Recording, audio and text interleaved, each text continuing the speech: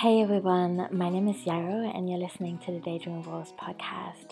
Really glad you're here and I'm excited to start podcasting again. I took last week off and gave myself a bit of a break. Also with my other podcast, the DIY Small Business Podcast, but it feels so good to be recording again and also to edit episodes that I have recorded earlier in the year. So today I'm coming at you with a solo episode on thinking about how we can stay engaged with anti-racist work.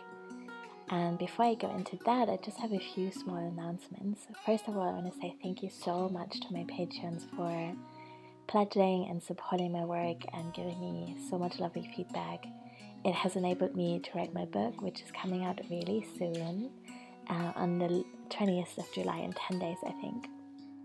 I'm still kind of formatting and uploading in the background and making sure the paperback looks perfect and all that kind of stuff. But I'm very excited to send it to you. And I really want to say that the patrons have made that possible for me to have that space to think and write in the last few months. And I'm so grateful for that. We've also just closed our Unravel program, which was a 6-week program for patrons, combining breathwork, ritual practice, and writing to experience how we can tend to our grief or explore that. And I'm planning another similar program, similar format, so 6 weeks, weekly sessions, probably starting in September. And I think this one will be more about processing and dreaming what's happening this year, which also feels really important to do. And I want to make writing practice together more of a part of that. So I'm thinking that it's probably not a great idea to add a ton of content to everyone's plates right now, but to maybe have a weekly 45-minute writing session together. The programs I run are always free for patrons, so you can pledge at any level and get access to them. That gives me a little bit of reliable income, and it gives you very affordable access to my zines, to my programs, to my book. You also get a digital copy of my book called Rituals, Simple and Radical Practices for Enchantment in Times of Crisis. And you know that you're supporting the podcast, which I hope is a good feeling as well. So on to today's topic. I know that this is on many people's minds, and I'm certainly not an expert. I think all I want to do with this episode is point you in the direction of some really good resources and publicly commit to doing better, and also sharing ways in which I haven't done so well, which I think is important to name too. George Floyd's death has sparked a new wave of protest and outrage across the world, which I think is in many ways, has been a long time coming. It's sadly not the first time this has happened. Many more Black people have died since. What's often left out of the conversation is also that trans women of color, especially Black trans women, are particularly at risk and often experience exclusion, erasure, and violence in many communities.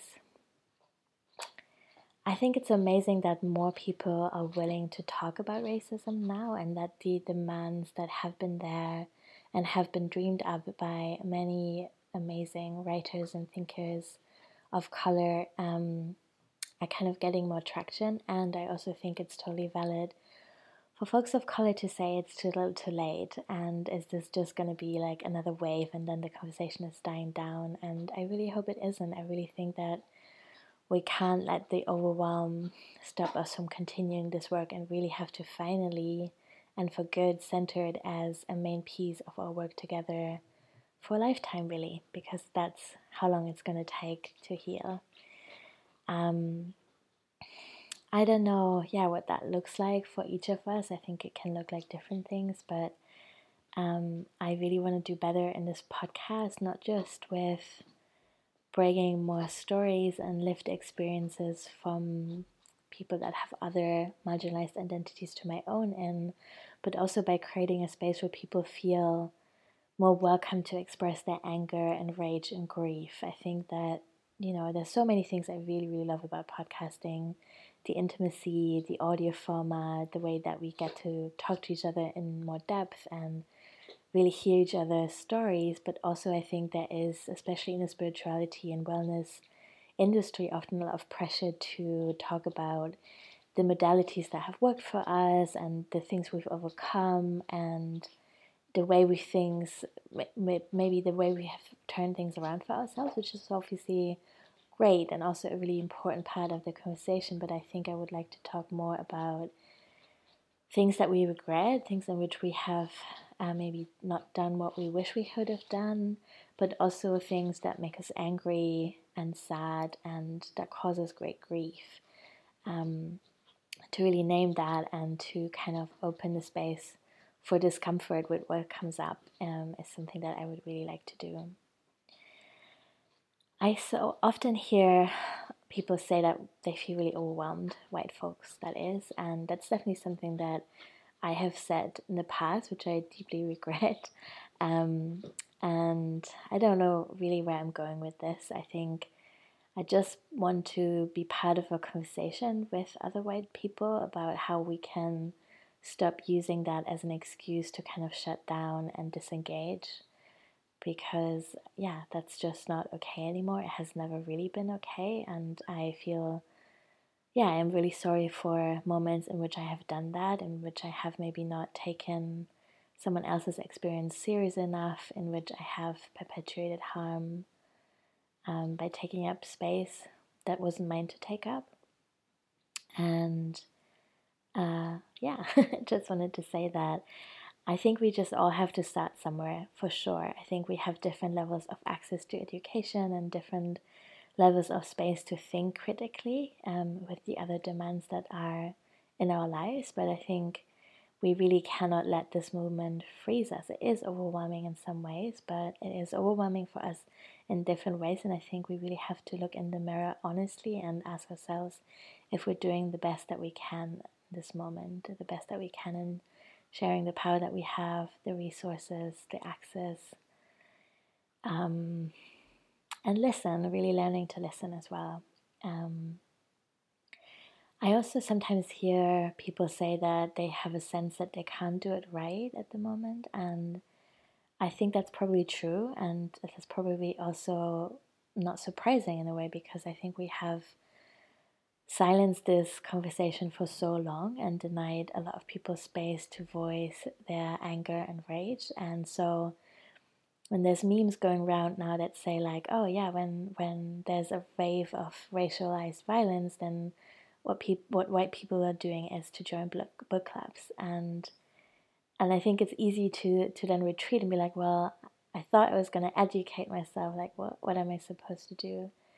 I think that I would really like to bring in more resources and conversations in here to illustrate that there's so many things that we can do and that they're all important and that we all have to find our own ways to prioritize how we spend the time and energy that we have to spend.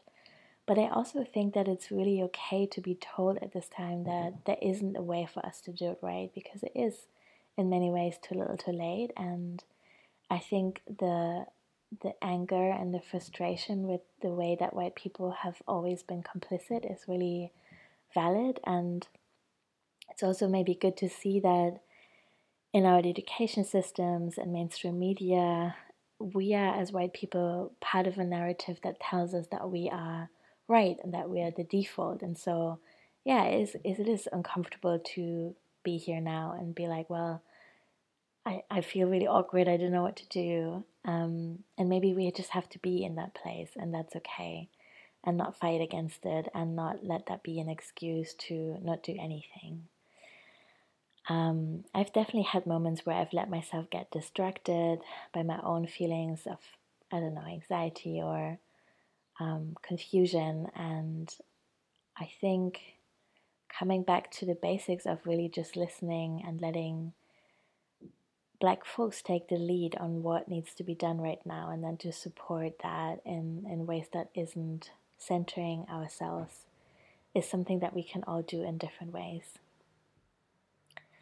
I also wanted to share some voices and resources that I have really cherished, especially this year. For example, Adrienne Marines Brown's books, Pleasure Activism and Emergent Strategy, I think are really helpful and beautiful. And she's also running a podcast with her Sister Autumn Brown. It's called How to Survive the End of the World. They also have a podcast that you can support. And there's a big archive of conversations to go back into if you feel like it, that are really so enriching and great to listen to. I'm currently in my community reading the book My Grandmother's Hands by Resmaa Menakem. I'm sorry if I'm mispronouncing that, which is really great, I think, especially if you are into body work and the kind of healing modalities we often discuss on this podcast. Because it's such a hands-on book, it feels really engaging and approachable, and there's really beautiful practices at the end of each chapter that you can do with relatively little time, but that can really give so much depth to this conversation, I think. So yeah, I highly recommend that book. I'm really happy to chat about it. And then for folks who are, well, really for folks who are anywhere, but if you're interested in learning a little bit more about racism in the UK and how it's, how it sits in its historic context of colonialism, then Why I'm No Longer Talking to White People About Race by Rennie Eddo-Lodge is a really cool book as well. Certainly has been eye-opening for me. And another charity I want to name is Black Minds Matter, which is an organization that gives free therapy to Black people in the UK. And yeah, of course, I think there's also so much space for fiction and storytelling right now that can really support us in helping and growing our empathy. One book that comes to mind, for example, is The Color Purple by Alice Walker. But literally any independent bookshop has so many resources right now, and I'm gonna try to find a list of Black-owned independent bookshops to support as well, and add that in the show notes. But I think, yeah, if you're enjoying this podcast, I can imagine that maybe storytelling and fiction is another great way to really learn more about someone else's lived experience and to practice our listening skills before we go into action, which is the next step and really just as important. So I feel like the engagement with books is kind of like an opening for me, that's a gateway, and then other kind of more groundwork based action has to follow that. Yeah, if you have any feedback for me, I'm really open to hearing that. I'm looking forward to bringing you more conversations on this podcast that I hope make more room for the whole range of human experiences. Um, and yeah, if you have something to share and you would like to be in a podcast, please do reach out. I'm really looking forward to have more interviews the rest of the year. I'm pacing myself a little bit over the summer, but the back to school vibe in September is definitely there, and I'm really excited to bring you my book soon as well. I'm gonna read you the first chapter next week on the podcast, and then by that time, I hope that pre-orders will be ready as well.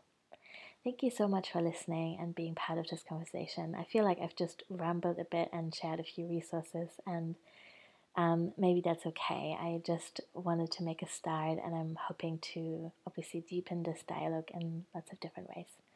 So, yeah, thank you so much for listening, for being here. I see you next week.